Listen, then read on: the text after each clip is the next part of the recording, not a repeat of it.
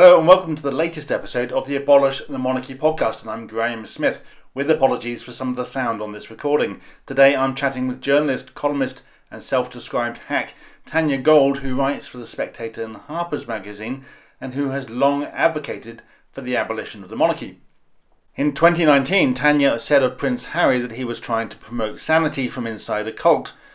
Since then, the cult has proven too much for Harry and Meghan, and their departure and subsequent accusations against the royals have raised a lot of questions about the nature of royalty and throws new light onto the notion that it's not just bad for Britain, but bad for the royals too.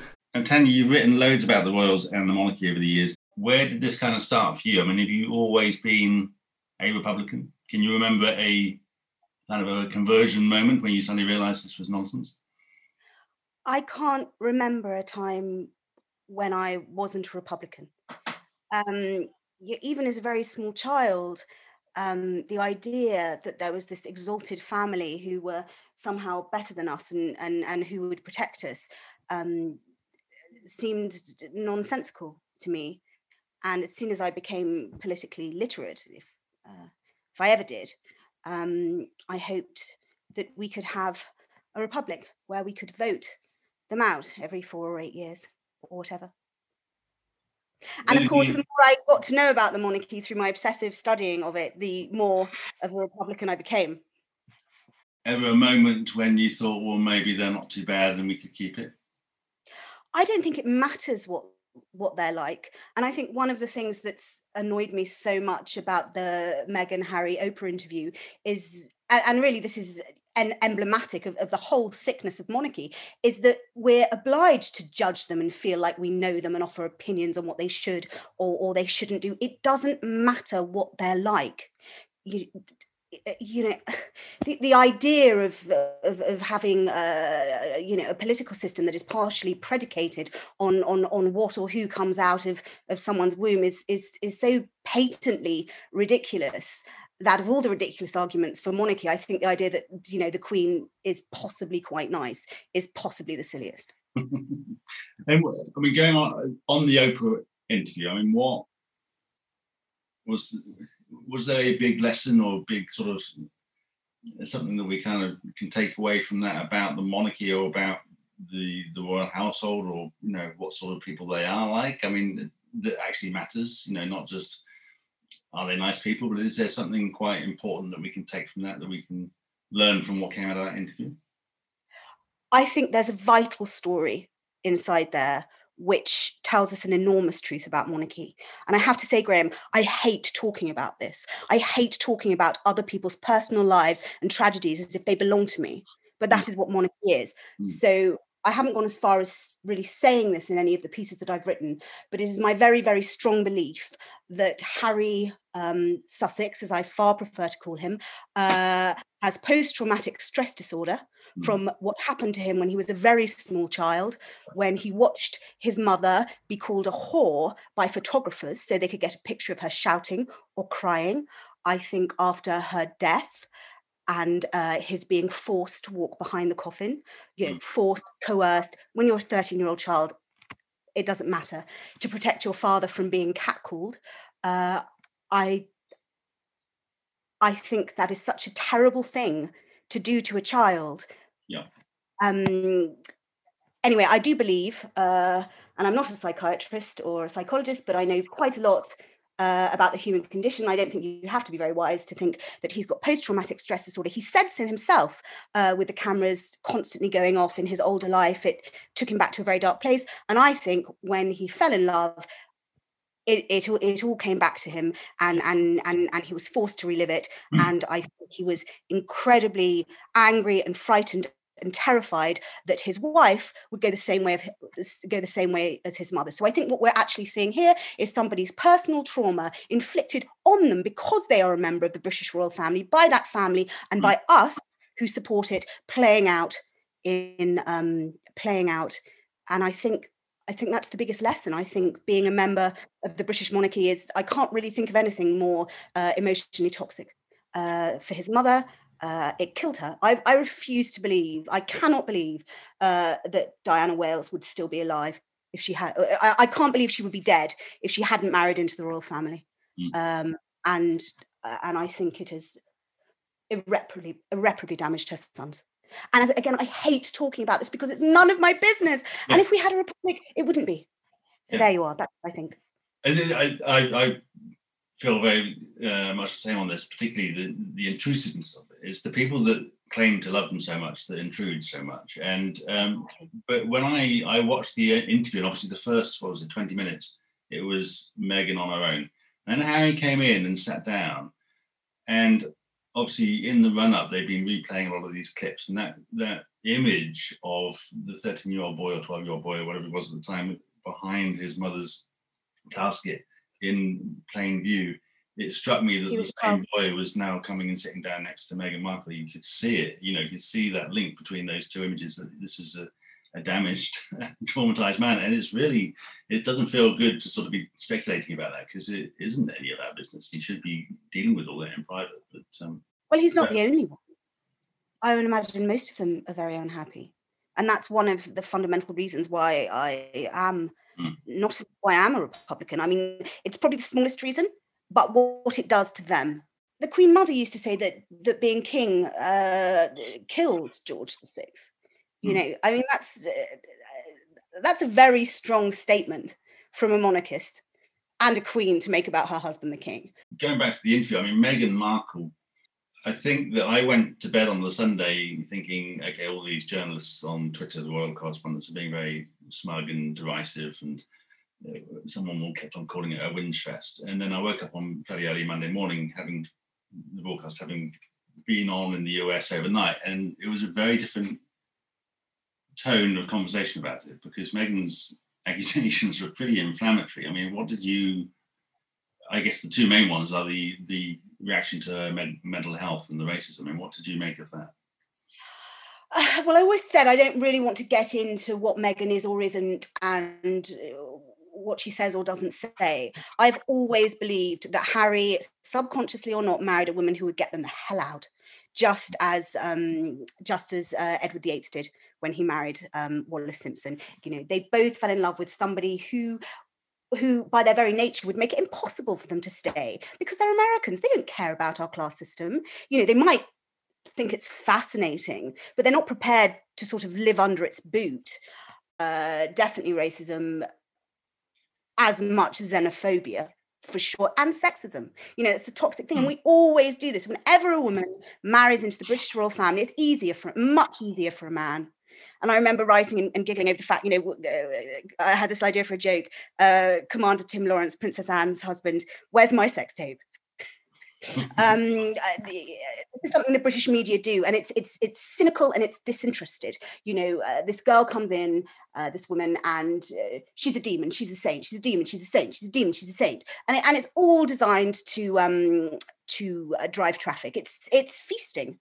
What struck me, what I found quite disturbing, was the Queen's response to the interview, which took her 2 days at least to write. And aside from anything else, it seemed to be gaslighting Meghan Markle by suggesting that maybe these things didn't happen. And the two things, I mean, when a black woman comes on TV and says that, she experienced racism, and then when she talks about mental health getting so bad that, her life was at risk, to then turn around as a public figure and say, well, we don't really believe that, but, we'll have a chat behind closed doors, seems pretty damaging to the whole cause of mental health and anti-racism. I'll come back to the Queen's, very, very effective myth of kindness and niceness and decency. There's a reason why the Windsors are still on the throne. Well, there are many reasons why they're still on the throne, but one of the reasons is they will ruthlessly act to defend themselves. I mean, look what they did to the Queen Mother's poor cousins. That's just one of that's just the most personal of the shocking things they'll do to protect themselves. These you may know this story. These poor girls, they were Bowers Lyon cousins, and they had special needs, and they were banged up in some disgusting home. Well, I don't know how disgusting it was, but I do know that the royal family never went to visit them, and they were the Queen Mother's nieces. Because it couldn't possibly be known that the Queen Mother had nieces with special needs. The idea that they're nice, it's just not true. And It has been said by other people that the Queen Mother, particularly, and I assume it's impacted on the attitudes of others, was very intolerant of what they saw as weakness, which other people would see as normal human frailties, but is almost a kind of Nietzschean view of human weakness. And if you're ill or frail or whatever, then you weren't living up to the standards. So perhaps that is where this is coming from. Well, if any listeners are interested about the Queen Mother, I suggest they read Lady Colin Campbell's book about her, because she emerges as really not far short of a psychopath. And interestingly, if you're curious about why the Queen is good at her job and why the Queen is sane, it might be because she was brought up the way she did. There was only room for one star in that family. And don't forget that the Queen didn't know she was going to be Queen till she was 12. So there was no possibility of her going insane. So if you're looking at the reasons why the Queen's reign has been effective, that's got to be one of them. And another one is, I don't think we can ever forget that because they were at Windsor during the war and because of the constant appearances with Winston Churchill, we associate Elizabeth II with overcoming fascism, surviving fascism. Yeah. You know, that is a very strong foundation myth for a reign. And I think if you were asking whether things would be very different if we'd had a succession of kings and queens in the 20th century, moving very quickly on, would it be different? I think it would. Yeah. And there's two things there which point to the trouble that they've got ahead of them when the Queen dies and Charles comes to the throne, because he doesn't have that link to the war or to defeating fascism, and he was brought up from day one being told that he's going to be king and waited his entire life for that. And that, I think, shows a lot in the way he behaves. Waiting to be on a stamp, as my colleague unheard Will Lloyd said, or did he say waiting to be on a coin? Yeah, which is a strange life. So, yeah, I mean, obviously we sort of touched on this idea of the gilded cage, and I think I've got sympathy for people who are damaged by all this, but I think most people's sympathy is limited because they can get out, as Harry's proven. They could do it with more. They could do it more quietly, I suppose, and help themselves a bit more. Well, I suspect before we sort of leave on because I think it's important, as well as talking about what the royal family is emotionally, what the monarchy does emotionally to the insiders, what it does to us. But I think the last thing I will say is I suspect that kind of attention is addictive. I think it's very, very, very difficult to escape unscathed. And if you look into the history of the royal family in the 20th century, there were people who married people they shouldn't, and so lost their royal titles, and I think they found it emotionally shriveling. I mean, it's so easy to say to people, why don't you just break away? Why don't you just go and get a job as a ranger, and never see anyone again? But, you're talking about if people were sane, how can you possibly be sane if you're brought up by that? And I think something I was saying to my friends about Meghan and Harry when they did their thing was like, why won't they just, if they want a private life, why don't they have a private life? And I just said, well, you're talking about them as if they're normal, but they're not. I find it very, very difficult to judge them, and I find what happened to her, and as a member of the British press, I feel personally complicit in the treatment of both of them, and I feel terrible about that. Yeah. I mean, getting away from that issue, I mean, what if someone asked you in a party very quickly, why do you want to get rid of the monarchy? I mean, what is your shortest answer? My shortest answer is the British class system is so rigorous and so hard and so effective, and it is happening now just as it's always happened.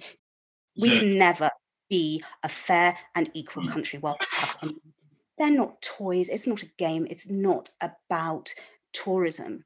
It infects us all the way through our political system like a sickness. And the other thing that I've noticed about the Meghan and Harry stuff is all the space it takes up, all the oxygen it sucks out of the national conversation. I think we're heading for 5 million children in poverty. There's so much that we need to be reporting on, but an ever more sort of corrupt and silly media is reporting on this nonsense, our own sort of consuming fairy tale. And it's madness. So, and it's not just a principle thing, is it? It's a real sort of you're seeing an impact of the class system on our politics and on our culture, and that is underpinned and shored up by the institution of the monarchy. The monarchy is the fountain of it. The monarchy is the head of it. We have a really vicious class system in this country. I was doing some work on private schools. No other country, developed country in the world has a private school system like ours. There are private schools, but they're usually religious and they're much cheaper. Nobody else has got Eton or Harrow, and you buy your children a golden ticket if you can afford it. And if you can't afford to get them a golden ticket, then, God help them, frankly. It's real. And the media don't talk about this because we're so busy trying to send our own kids to private schools. Because journalism is yet something else the elite has taken for itself. And the monarchy is not adjacent to the class system. It's the press officer for it. Isn't it great? We're never going to do anything about the grotesque inequalities in this country unless we actually just brush it up and say, thank you very much. It's enough. I cannot tell you how strongly I feel about this and the message that it gives. You cannot achieve, the highest rungs of the British state, hereditary power, hereditary wealth. It does seem to me, and I'm not in these circles, so I don't know the ins and outs. But certainly looking from outside in, it appears that there is this layer of society, which some people sort of get into through, whether it's through working in the BBC or going through Parliament or whatever, but there then becomes this layer of people who are more likely to get titles and honours, more likely to be invited to be on boards of companies or become trustees of charities and what have you,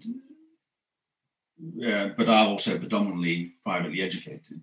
And so it's not just the aristocracy and their power, their land, it's media, parliament. Oh yeah, I'm not saying the class system, I'm not saying the elite isn't porous, of course it is. That's one of the reasons it survives so well. It's one of the reasons we've never had a significant revolution in this country, or not for a long time, is the elite is happy to welcoming, that's what Oxford's for.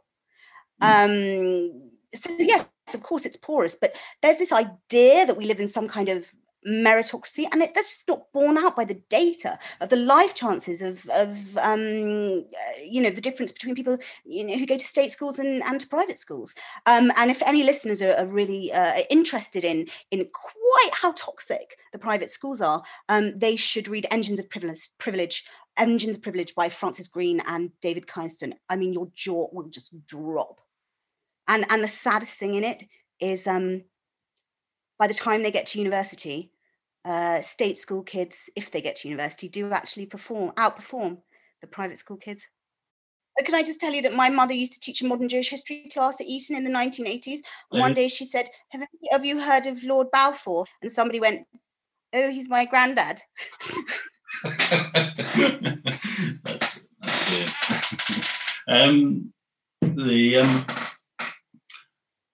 Looking ahead, I mean, the thing is, it was a year ago, just over, that Harry and Meghan sort of quit the firm. And that was only a couple of months after that extraordinary car crash interview. Please don't call it that. It makes them sound like they work harder than they do. Please go on. Oh, the firm? Yeah. Yes. But when I think of the firm, I think of the craze rather than the actual business. But I think of rows of clerks, industrial 9 to 5, and then going back to their small houses in Clapham. Fair enough. Yeah. I think it's yet another piece of propaganda. Yeah, well, he works so hard. There is some it's of that. Yeah. Sarcastic. But I think it was the Craze gang that was originally called the firm. I think that's where it came from. But I could be wrong about that. But anyway, that's it's a closer analogy, I think. But anyway, it was a year ago since Harry and Meghan decided that they weren't going to play ball, and just a few months before that was Andrew doing this extraordinary interview, which was, about as ham-fisted and lacking any kind of self-awareness as you can possibly imagine. And it made me start to think that, the monarchy is in quite a lot of trouble, because we're now in the end game as far as the Queen's reign is concerned. The statistical odds of her getting toward, surviving this decade are pretty... Maybe she'll be immortal, Graham. Yeah, Just wow. saying. Yeah, God, she's a god. I was in a She might BBC. never die. I was on the BBC chat show once, and some lovely old lady said, "Oh, I don't want to lose the monarchy because I love the Queen." I said, "Well, I'm sorry, but she's not going to be here forever. What do you do?" She was slightly aghast at the idea that she wasn't. The thing is, they are losing their sort of cloaking device. The Queen is what has saved them all over these years, for the reasons that you mentioned before about the harking back to the war and even the pre-war sort of rose-tinted view of the British imperial era and so on. Charles doesn't offer that, and now that they're going to be left, when the Queen dies, we're going to be left with King Charles and Prince William, and the King's the most attractive bald man in the world. He's been voted out by GQ, and somebody joked on Twitter that one of his press team must have been up all night voting. Sorry. They will heap any compliment on the royals, regardless of the facts. What I was going to say though is, when the Queen goes, you've got King Charles and Prince William. You've got King Charles's brother who's wanted by the FBI. You got his son who's on the run from the family, and that's it. And it's going to look like a very odd, very different proposition for the British public. And also, it's the first succession that any of us are going to remember. How difficult and dangerous do you think it is for the monarchy over the next 10 years? It's not going to suddenly collapse. It's not going to fall over and go, because there's so much impetus behind keeping it by all those people that you've talked about in the class system. But what do you think is going to happen in terms of its relationship with the public, I guess, is the question. I honestly don't know, because everything you say is true, and in some ways we are moving. It's complicated. When I say there's a class system, we're not living in a feudal society. What we're doing is we're living in a very imperfect democracy where a huge amount of financial power and influence is invested in a very small group of people. That's not the same as living in a feudal system. So it's wrong to say that the British people, I didn't mean to say that the British people don't have any power over this. Eventually, it stops with us, and they know that, which is why they weave all these wonderful enchantments, which, as you say, are becoming there are problems on the horizon. Though I would never rule I would never dismiss or rule out an elite that has held on to power in this country for 2,000 years. I wouldn't underestimate them. I honestly don't know what's going to happen. I suspect what will happen is that one day people will just stop caring, and people won't care anymore, and it'll be perfectly apparent that people don't care anymore, and people care desperately at the moment. Hence all the press coverage. And I think lack of interest is the thing that is deadness, is death to the royal family. And I think it will just blow away, and they might know before we do, and hopefully they'll leave gracefully. But I have very little on this, Graham, because I'm very good at writing down my theories about the enchantment that the monarchy has over us. And I think we like the fact that it makes us feel different. It makes us feel different from other countries, because it, the ridiculous sort of Ruritanian splendor in the, the golden coach. It's literally a golden coach that comes out of that ugly palace at the end of the Mall. And I really think all Republicans should go and see it. It is blindingly ugly inside and somehow kind of pathetic and fraying. Yeah. They do have the best canalettos I've ever seen, though, so you should go and see it. I just don't know what's going to happen. I'm thinking Charles will probably go for some sort of very blingy Hanoverian grandeur. And I cannot tell you. I will not predict the future on this. Seems to me that if people like the Ruritanian thing and they like the pomp and ceremony, that's all the Queen. You don't really. I don't know that people associate that with two dull men. That. Oh no, he'll go for it with his ermine. You wait. He's a very good dresser, Prince Charles. I don't know whether the public will go for it. I think he looks very Hanoverian as well. I think he's going to. He should model himself on George III. Who was on the throne for 60 years, as you know. Yeah, we'll see. I think it's impossible to say. What is important is that you should sit there waiting. Well, I think William's slightly more, I was going to say interesting. He's not interesting, but I think the prospect of what might happen. One of the things that struck me is that his 3 kids are about the same, a similar age to Harry's kids, maybe a couple of years older, and they're going to be growing up stuck in this weird world that has caused a lot of damage. Presumably wanting to meet and visit their cousins. Harry's kids who'll be living the high life in California. So I don't know whether you do wonder whether they will give up on it. I mean, it's the notion of royalty, duty, hereditary, and whatever. I mean, people don't really believe in any of that anymore. You do wonder whether they will still believe it once the Queen's gone, once they don't feel any obligation towards her. So I don't know. I mean, it's sort of getting into it's a very powerful narcotic. All that much attention. I suspect it's a very powerful narcotic, as I said before, and I think it would be difficult to give up. But I hope someone comes along with the courage to do it. It will have to be the heir to the throne, though. Maybe Prince George will be the last King of England. I find it very difficult to imagine what will happen. I simply do not know. There have been so many crises before. I think somebody pointed out that George IV, his wife, I mean, if you're talking about a marital crisis, she was banging on the door, Queen Caroline, to be let into the coronation. But it's been really touch and go. I mean, God, look at Charles I. God, we chopped his head off. Well, yeah, but I mean, I think in the modern era, and bearing in mind we've only been in democracy for about 100 years when we decided to give everybody a vote. Before that, it was more of an oligarchy, and the monarchy was highly protected right up until the 80s, really. I mean, it still is to some extent, or to a large extent. So for most of the democratic modern era, the Queen's been there protecting them. And it seems to me that it's incredibly vulnerable because of the damage done by Harry and Meghan, and also by Andrew.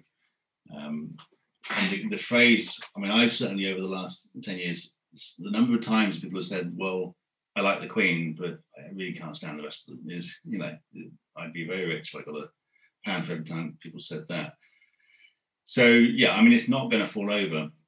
And the thing about crises is if they're left to their own devices, they will fix it and cover it up and move on. But it comes down to the likes of us to, cause to build up the momentum to push it over when the time comes. But and I think it's going to be a lot easier to push over when the Queen's out of the way.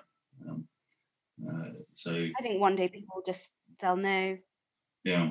They'll just know. Almost like a Ceausescu moment where there's a sudden moment of awareness on both sides that it's over. And they're still quite rich. They've got Sandringham, they've got Balmoral. They're pretty rich. Oh, absolutely. Yeah, I mean, they will be absolutely fine. More about the finances than I.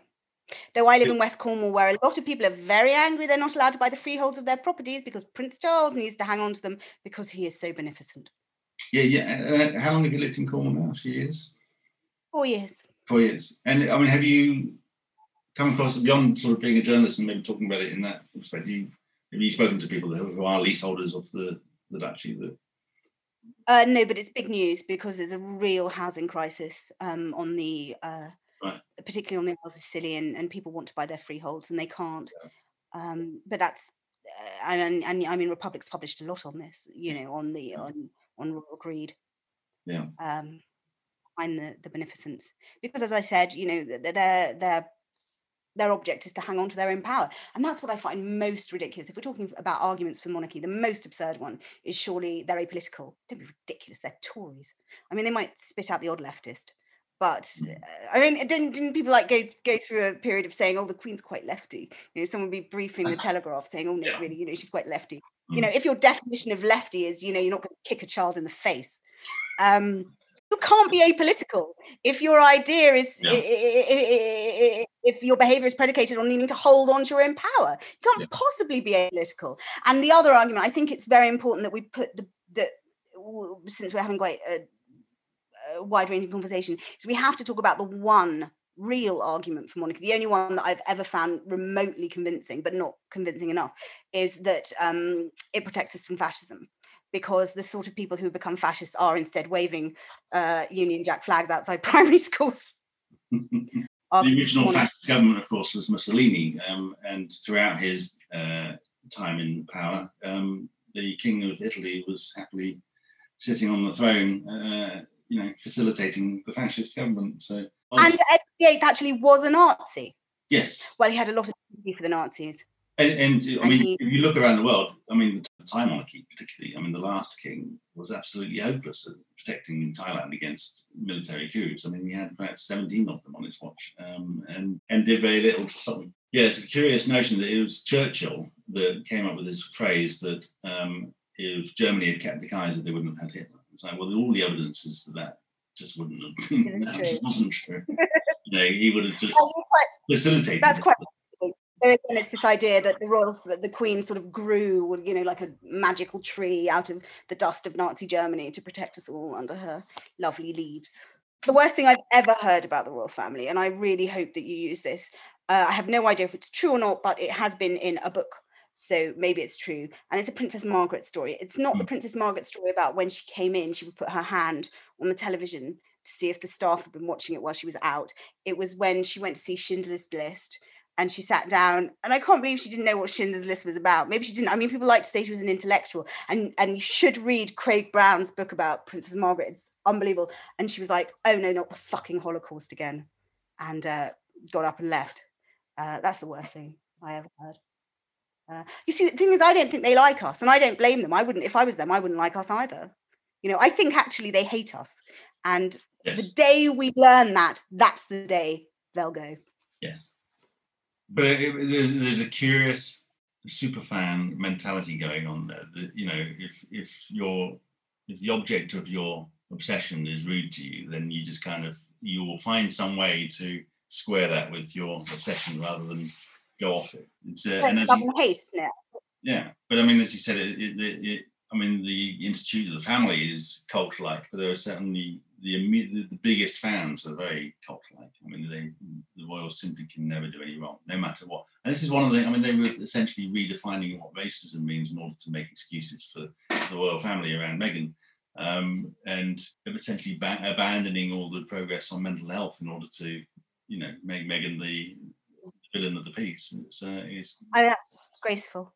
That was disgraceful what they said about her. I should probably go and interview some people who Majesty magazine obsessives, because I would love to know why they do it. And my guess would be they don't know.